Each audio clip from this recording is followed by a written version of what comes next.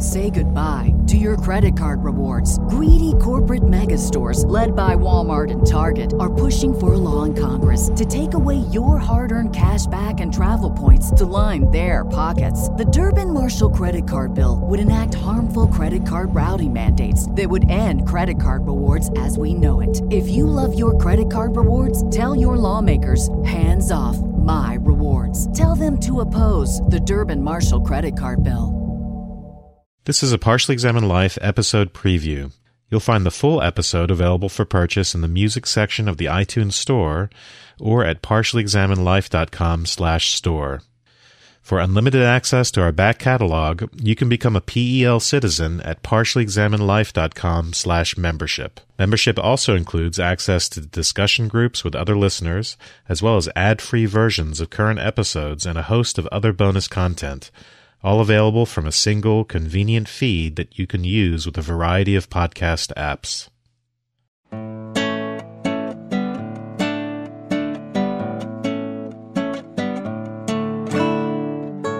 You're listening to The Partially Examined Life, a philosophy podcast by some guys who were at one point set on doing philosophy for a living, but then thought better of it.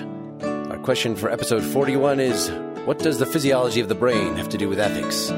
We've read Brain Trust, the new book by Patricia Churchland, Professor Emeritus at the University of California, San Diego, featuring as a guest right here in the show, Pat Churchland herself. My name is Mark Linsenmeyer in Madison, Wisconsin. And my name's Dylan Casey in Middleton, Wisconsin. Ooh, you've moved a whole 100 yards since last episode. And this is Wes. Wes said he had an emergency 5 minutes before the recording and could not come on. That's just bizarre. So Pat Churchland will be on with us in a few minutes. We thought we'd chat a little first. Okay. We don't have to explain to her why we were at one point set on doing philosophy for a living, but then thought better of it. So says the intro. I don't know if she's ever actually listened to the show. I did send her the Philosophy of Mind episode where Wes was especially critical of Dennett, who, according to the introduction to her 1986 book, Neurophilosophy, Dennett was instrumental in getting her to write that book. Oh. It's all connected. Well, she seems to be interested in scientific grounding and a kind of pragmatic attitude with respect to it without reducing it. She's skeptical of overexcited reduction of neurological research into a kind of deterministic formulation of how morals work. That's, to me, one thing I'm most interested in hearing her talk about is the big problem with, to me, overly scientific accounts of morality as rooted in our emotions or our hormones or whatever, is that there's a kind of one-to-one correspondence that once you've sorted out what that gene was, that morality gene, then you'd understand exactly what moral decisions ought to be made. So you kind of displace the universalism of Kant or something like that into a biological universalism. But she embraces this notion of biology and mind of the many-to-many, the organized network kind of mode. Mm-hmm. That involves multiple solutions to multiple problems, so that the notion of what judgment is ends up playing a great role in it. There's social effects, there's biological effects, but I'm interested in what the notion of judgment is on her part and how that comes into morality, what judgment is as a faculty. In explaining phenomenologically the way we make decisions, she says, well, we make decisions. We take a many valued parameter space and come up with a solution to the problem. I'd like to hear more about how she thinks of that working. And in particular, it seems that you're going to have to maybe not have a theory of mind, but some kind of understanding of how things ought to be working to make predictions. So there's some underlying assumed causal relations that you have in your own mind, implicitly or explicitly. Looks like we are approaching the time. Hello, Pat. Hi. I'm here with Dylan Casey. Hi, Pat. Hi there. Dylan has done a number of these with us. He's actually my brother-in-law. Oh, okay. So I edit these pretty heavily after the fact. So you can be really rude about your colleagues, and I'll take that out. Am I to take that as encouragement? Whatever. It's a combative, your work does not seem combative, but certainly the discussions of scientism that it engenders are heated. Yeah. Although it's quite interesting, I've been reading Hume in the treatise again, and it's remarkable how combative he is. I mean, he really takes on the people that he regards as the opposition, and it's really slash and burn. Yes, commit them to the flames. Yeah, I and remember then there's that. Yes, quote. exactly. Anyway, he's so wonderful to read. Yeah, so we thought we'd start this off. We're going to talk for the most part about Pat's book, but you mentioned Hume a number of times in here as both a foundation of your work and as a figure that's sometimes brought up to argue that the entire point is just wrong-headed of what you're doing, that the is-ought distinction is so sharp as Hume described it that talking about brain physiology in the context of morality is useless.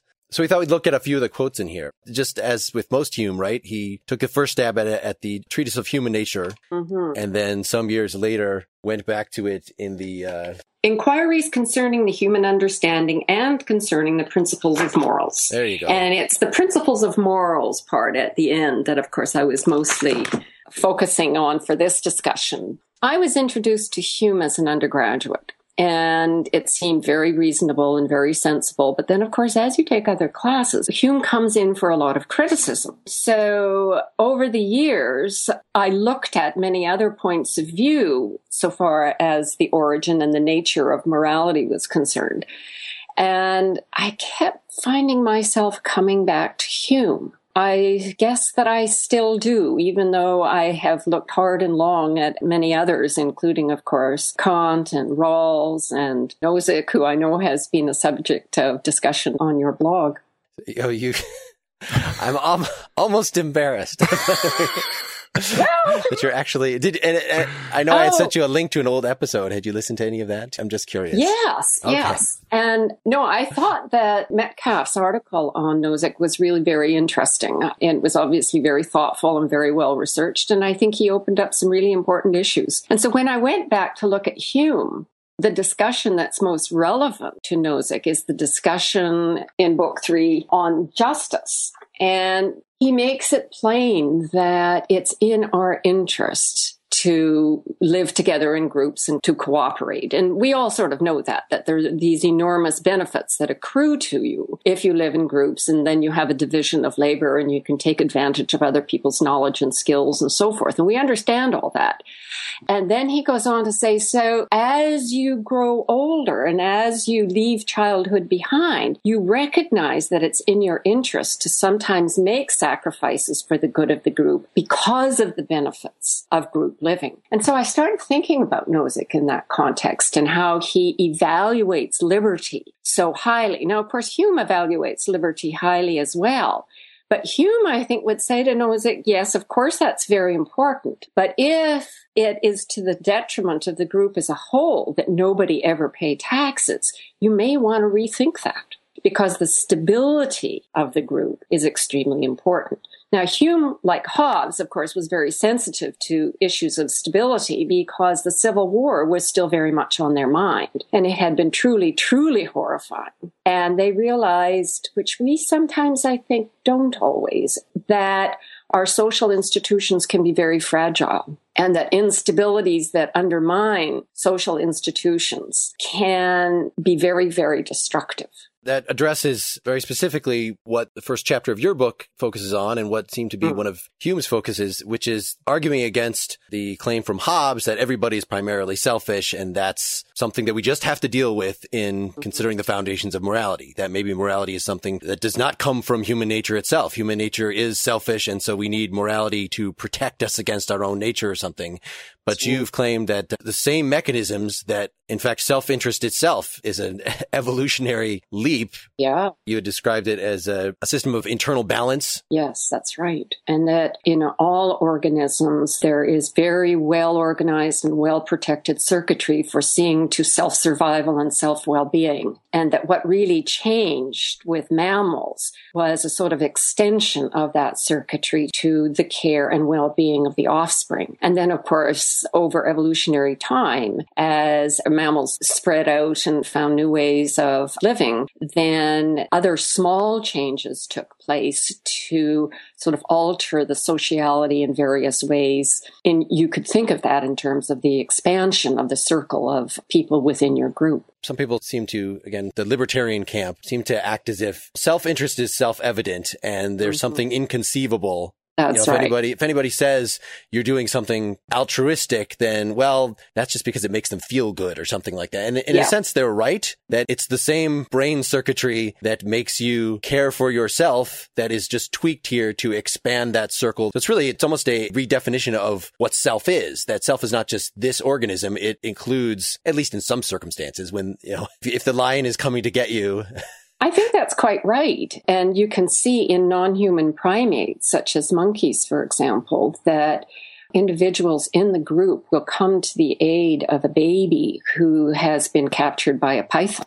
And they mob the python and they hit him and they bite him and they extract the baby from the python's coils. And this is behavior that's not alien to them in the sense that it's not sort of imposed on them by an external force and their own nature is against it. It's really an expression of their nature. And of course, we see a very similar thing in the case of humans, and not just their own offspring, but also the offspring of others. And Hume actually is great on this too, because he has a passage, this is again in the section on justice, where he addresses the question of, aren't we really just selfish and the rest is imposed and alien to us? And he said, do you not see by common experience always that parents sacrifice enormously for their offspring, and that a man may garner wealth, but that he gives most of it to his children and to his wife, and he sees to their interests often before he sees to his own, and it goes on and on. Now, of course, we know that that doesn't always happen and so forth, but it's very interesting that in order to make the case for saying that cooperation and social life is very natural and not contrary to our nature, Hume starts by making that case with regard to the family. And then he says, you can see that it's in your interest to belong to a group. And slowly over time, these responses become very automatic, these responses to cooperate and to engage in group living and to sacrifice, to take a cost sometimes to yourself in order that the group as a whole may thrive. So he understood that very well. And I find that amazing, actually. How would you contrast that kind of claim by Hume with Aristotle's the human being's a political animal and the primacy of family and that kind of thing? Well, I think they're very close. I think Aristotle basically understood much the same thing. By political animal, I think he meant political in the broadest sense. Yes, I think sure. he meant what Hume and what I would mean by a social animal. Mm-hmm. And, they're very similar also, I think, in understanding that ethics is fundamentally a very practical business about solving practical problems of social life, of how we can do things in such a way as to preserve well-being, my own, but the well-being of others. And Hume makes those remarks throughout the book on morality and the treatise, but also in the inquiry. But of course, it's all there in Aristotle. Mm-hmm. And they're similar in this other respect, which I find to be really quite interesting. And that is they both realize that social institutions of criminal justice, of enforcing contracts, of defense are not just kind of throwaway political things, but in a certain way are the essence of taking morality from being the province of a very small group to being what you need to prosper in a large group. And what's so interesting to me is that so much of contemporary moral philosophy has missed all that. What I take is that the conventional way of thinking about these problems is what is a moral choice for an individual without paying attention to the notion that we are embedded creatures, that part of being human is being an individual and part of being human is being a part of a community, and that those aren't exclusive things. Oh, no, they're essential. And I think actually the European philosophers understood that in a way in which the American philosophers did not. Mm-hmm.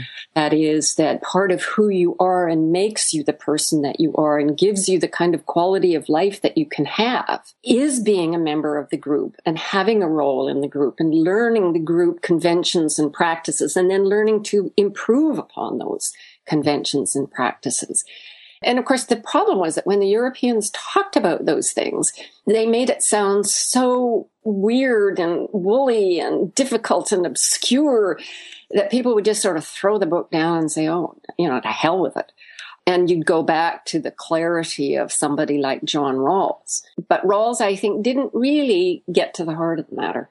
Well, that's interesting. I usually think of Nietzsche, who has, I think, a very similar ethical view in terms of let's look at what human nature actually is. And there really is no normativity other than what comes from our own impulses or how we deal with other people. But yet he never made that leap to explicitly, at least being systematic about the political, because the political is big and scary. Sharing with maybe the way American philosophers often think about ethics, that the essence of the moral situation is I right now as an individual am in some situation, maybe I'm in chains, maybe I'm in a concentration camp. That's right. It doesn't matter how unfree my situation is, but what it is my duty to do in that situation, as opposed to this state building, which even back to Plato's Republic, those were considered, those problems go hand in hand. You can't even really talk about the virtues of the individual without talking about the virtues of the state. Yeah, no, that's right. And Hume certainly understood the importance of institutions, but certainly clearly so did Aristotle. And they thought that a good deal of our sort of moral efforts ought to go into trying to figure out what kinds of institutions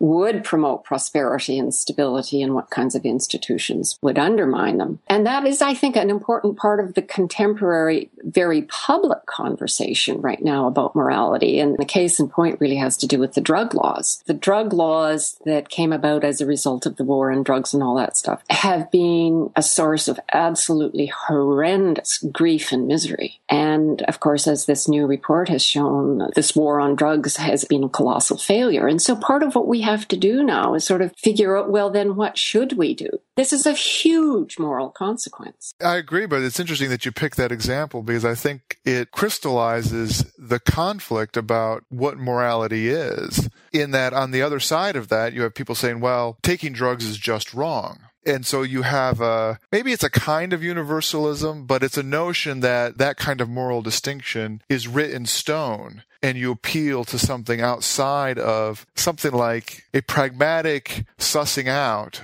of what would be beneficial compromise or solution to a many-valued problem between individual activity and group activity. No, I think that is an important moral domain. I mean, I don't want to suggest that the only important moral domain has to do with public institutions that affect us all, because, of course, on a day-by-day basis, each of us does make decisions, and often they are consequential in terms of the prosperity and misery and well-being of others. So I don't think that's a conflict, but I think you're right to say that when you think about something like the drug laws, you want to take many, many things into account. That includes the consequences of having a war on drugs that causes a lot of misery and is inefficacious and is very expensive. So you ask, are there better ways of doing things? And I think that's as moral a question as some of the questions that arise for an individual. Should I blow the whistle on Mrs. X, for example?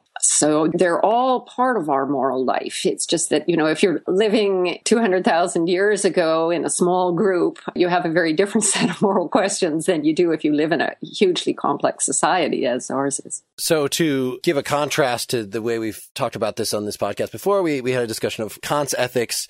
He insisted that morality comes direct from reason. It has to be a categorical imperative. It has to imply in all circumstances, regardless of what your individual desires are. And of course, he had read Hume and is reacting specifically to this. And Hume's position, on the other hand, was that it's all hypothetical. We can still talk about what you should do and what laws we should pass, but it's really based on consistency with what you already find yourself believing, right? Well, up to a point. For Hume, and I think this is also true of how I see it now that we know something about the neurobiology.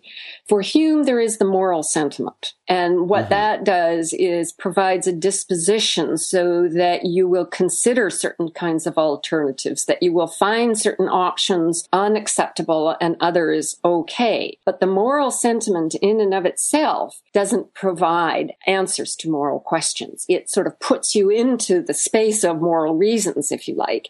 And once you're there, then facts are important, memories, what other people think, history, and all this comes together in a certain way to help you make a decision about what you ought to do. Where Hume and Kant differ really, I think, is with regard to this fundamental moral platform. And Hume is sometimes read quite wrongly, I think, as being a sort of simple, if your guts tell you do X, do X. And of course, that's clearly not so. He's not a simple emotivist in any sense at all. And he goes on in many places to talk about how reason can actually provoke a moral response, or that it can stimulate a particular moral passion to do this or to do that. So he knows that the story is going to be very complex. And I fancy that the very vague account that I have of constraint satisfaction as a process whereby nervous systems light on a solution is the kind of thing that would have appealed to Hume. And I think constraint satisfaction is something that we can roughly understand in all animal decision making, even rats, where the variables are very well controlled. But I think it also seems to be something about the way humans make decisions as well, whether those decisions are made very quickly and automatically, or whether they are made over many days as one struggles to sort of find a good resolution. But I think constraint satisfaction is what's going on. And that means it's not just reason in the sense of deduction. There's all kinds of perceptions and emotions and memories and so forth. Well, if I substituted the word judgment for constraint satisfaction, where I understood judgment, broadly speaking, is not merely satisfying the outputs of, for lack of a better term, reason in my brain, but understood it as being the weighing of all kinds of unspeakable things. Would that be congruous to what you're talking about? Yeah, I think it is. It's just that the judgment is sort of the outcome of the constraint satisfaction process. Sure. Okay. I guess I was thinking of the judgment muscle maybe, or the activity. Okay. And I don't want to, saying it that way, I don't want to say that there's a neurobiological muscle out there. I take your point. But I mean, in all animals, we see that when they need to make a decision, there is some sort of process that goes on where their immediate perception and what they've learned and various other factors sort of come to bear. And it's as though the brain sort of goes into a local minimum. The decision is made and the rat makes its choice, or the monkey or the person or what have you. I mean, part of the problem too is that Hume, when he is sort of expressing skepticism about the role of reason in morality, he means by reason there deduction, and likens it to the kind of certainty that you get with algebra and geometry. But of course, he also knows that there is this other thing that we also sometimes call reasoning, or which Peirce would have called abduction, whereby you make an inference to the best decision. Yes. And that's what you think of, I think, as judgment. That's what I'm thinking of. And I had a question about that in the way in which that judgment worked with respect to, I'm thinking of what the notion of expectation is in general, that allows for predictive behavior. So that when you make a judgment, you also have implicit assumptions about what's going to happen in the dynamics. And so some of that is going to be from habit and experience. You drop the ball, it goes down all the time, that kind of thing. And others are going to have to do with the kind of social things that you speak about in your book, that you learn those things. I guess the way in which that works that I'm most interested in is that however this works, it allows for refinement of that predictive power so that you come up with different conclusions, so that there's something like figuring out that results in a new conclusion that wasn't there before. Yeah, absolutely. I think that's right. And we don't really understand that process very well. It's probably got analogs in reasoning about the physical world, where somebody is using a tool and then it occurs to them that if they made a slight adjustment, it would work better this way and that way. I think it's the same kind of process. And suddenly, you started off with just a sharp rock, and then after a few modifications, you have it tied to a stick, and now you've got a spear that you can use to catch fish. And we do that in the moral domain as well. But that sort of creativity, of course, humans are extraordinarily good at. We see it to a degree in animals also, especially primates. Well, let me ask this question in sort of a moral context. You might acknowledge, okay, back in 500 BC, as part of their social structure, slaves were an intrinsic part of it. But what we can do is we can say, okay, look, we know slavery is wrong and that they could have known that then and they just made a mistake. Another way of saying it would be that, well, based upon their social structure and so forth, I guess the question of its wrongness across that time could be more complicated. And I would contrast that with something like our disposition with respect to sunburns. That now the convention is that you go out in the sun and you wear sunscreen. And there's a sense that, getting a tan is not necessarily in general very healthy. And that was not true 30 years ago. Smoking would be another example where it's not quite so clearly moral in the way slavery is, even if people can have a kind of moralism about it. But there's a different set of standards and judgments that have developed. And we wouldn't be uncomfortable in the case of smoking or in the case of suntanning to say, well, people just thought differently back then. And we think differently now, and there's no big whoop about that.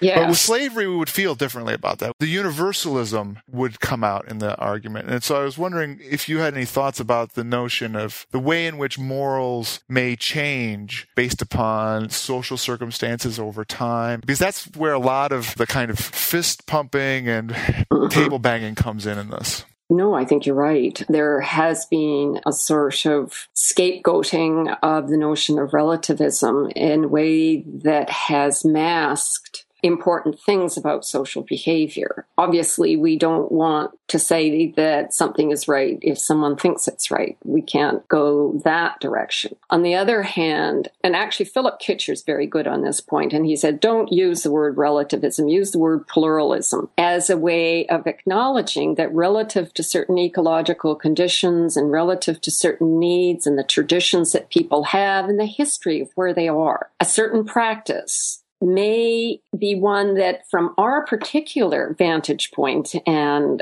level of prosperity, we think is wrong. We can still say that their practice is wrong, but without condemning it in a way that makes us look arrogant and smug and foolish. But there are other kinds of cases that I think are a little bit different. If you think about the practice of infanticide, which was practiced very widely in all cultures until very recently, and actually still in some cultures is practiced quite a lot. I mean, amongst the Inuit, to take the easiest example, where they always lived on the knife edge of survival, every year was a fight against starvation. It was not unreasonable if they had too many mouths to feed and yet another girl was born to feel sad and regretful, but to let it go. Yep. Now, if the only alternative is that everybody starves, then you can understand why there was such a practice.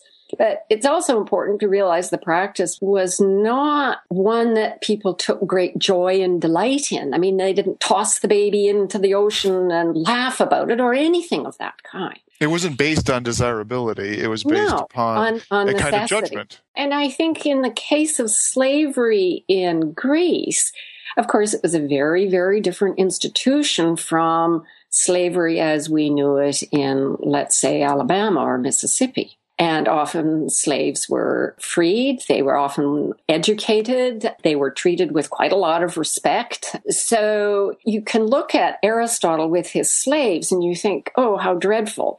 But if you actually take the time to put it in the context of what life was like for those slaves and their expectations and the style of life that people led then, you back off condemning it as something that is just horrendous. It wasn't horrendous. And I am betting that every table-thumping abolitionist who lived in Athens at that time with that set of social practices would have had slaves. We like to think that our knowledge is so deep and that we are so good that we never would have. I'm betting you would have. At least I'm betting I would have.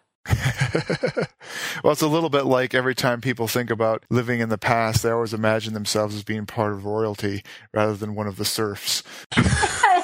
That's sort of right. And even I think in the recent past, you know, when one thinks about attitudes that men have had towards women, and you think, well, like I had a wonderful mathematics teacher in high school, and he did this very generous thing of holding calculus classes after school for the few of us who were going on to college, except that he wouldn't let any of the girls take the class on grounds that we wouldn't be able to do calculus. Now, I still love the guy. He was a wonderful teacher. He was mixed up about that. I'm sure he changed his mind after he had 5 daughters.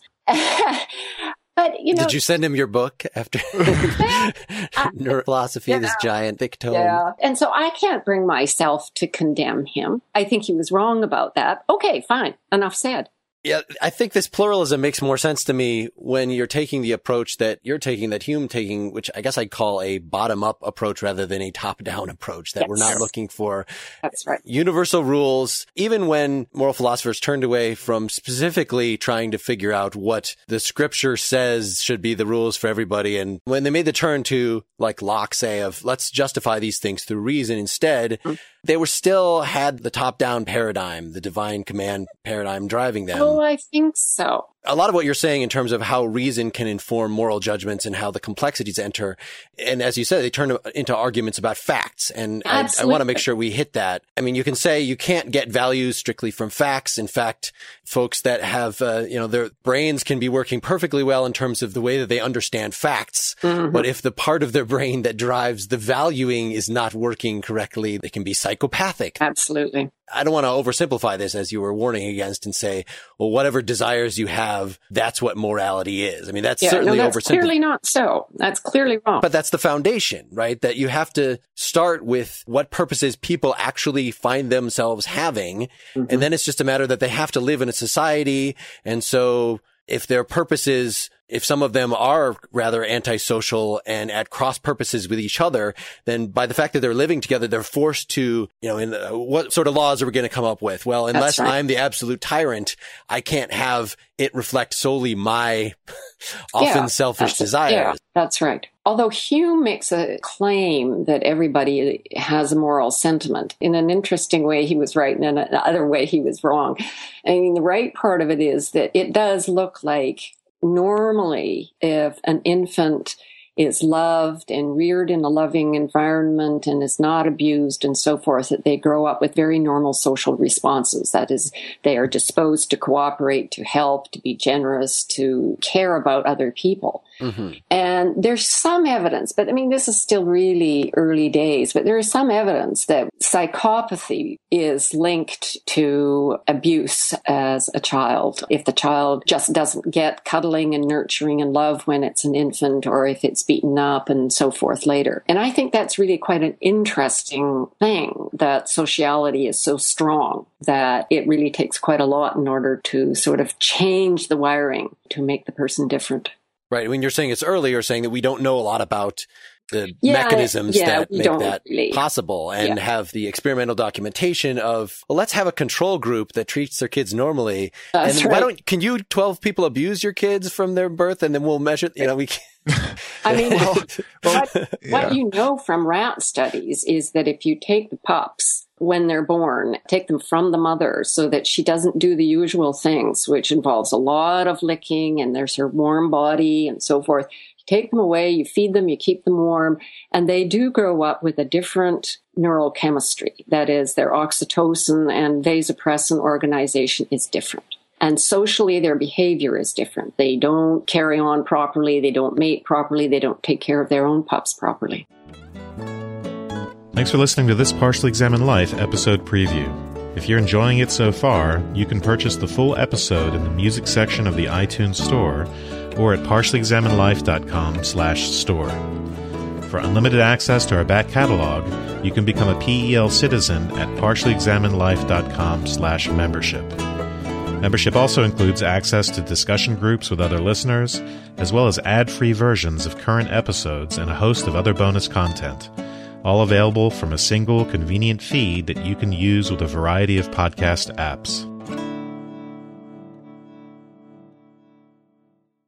Say goodbye to your credit card rewards. Greedy corporate mega stores, led by Walmart and Target, are pushing for a law in Congress to take away your hard-earned cash back and travel points to line their pockets. The Durbin-Marshall credit card bill would enact harmful credit card routing mandates that would end credit card rewards as we know it. If you love your credit card rewards, tell your lawmakers, hands off my rewards. Tell them to oppose the Durbin-Marshall credit card bill.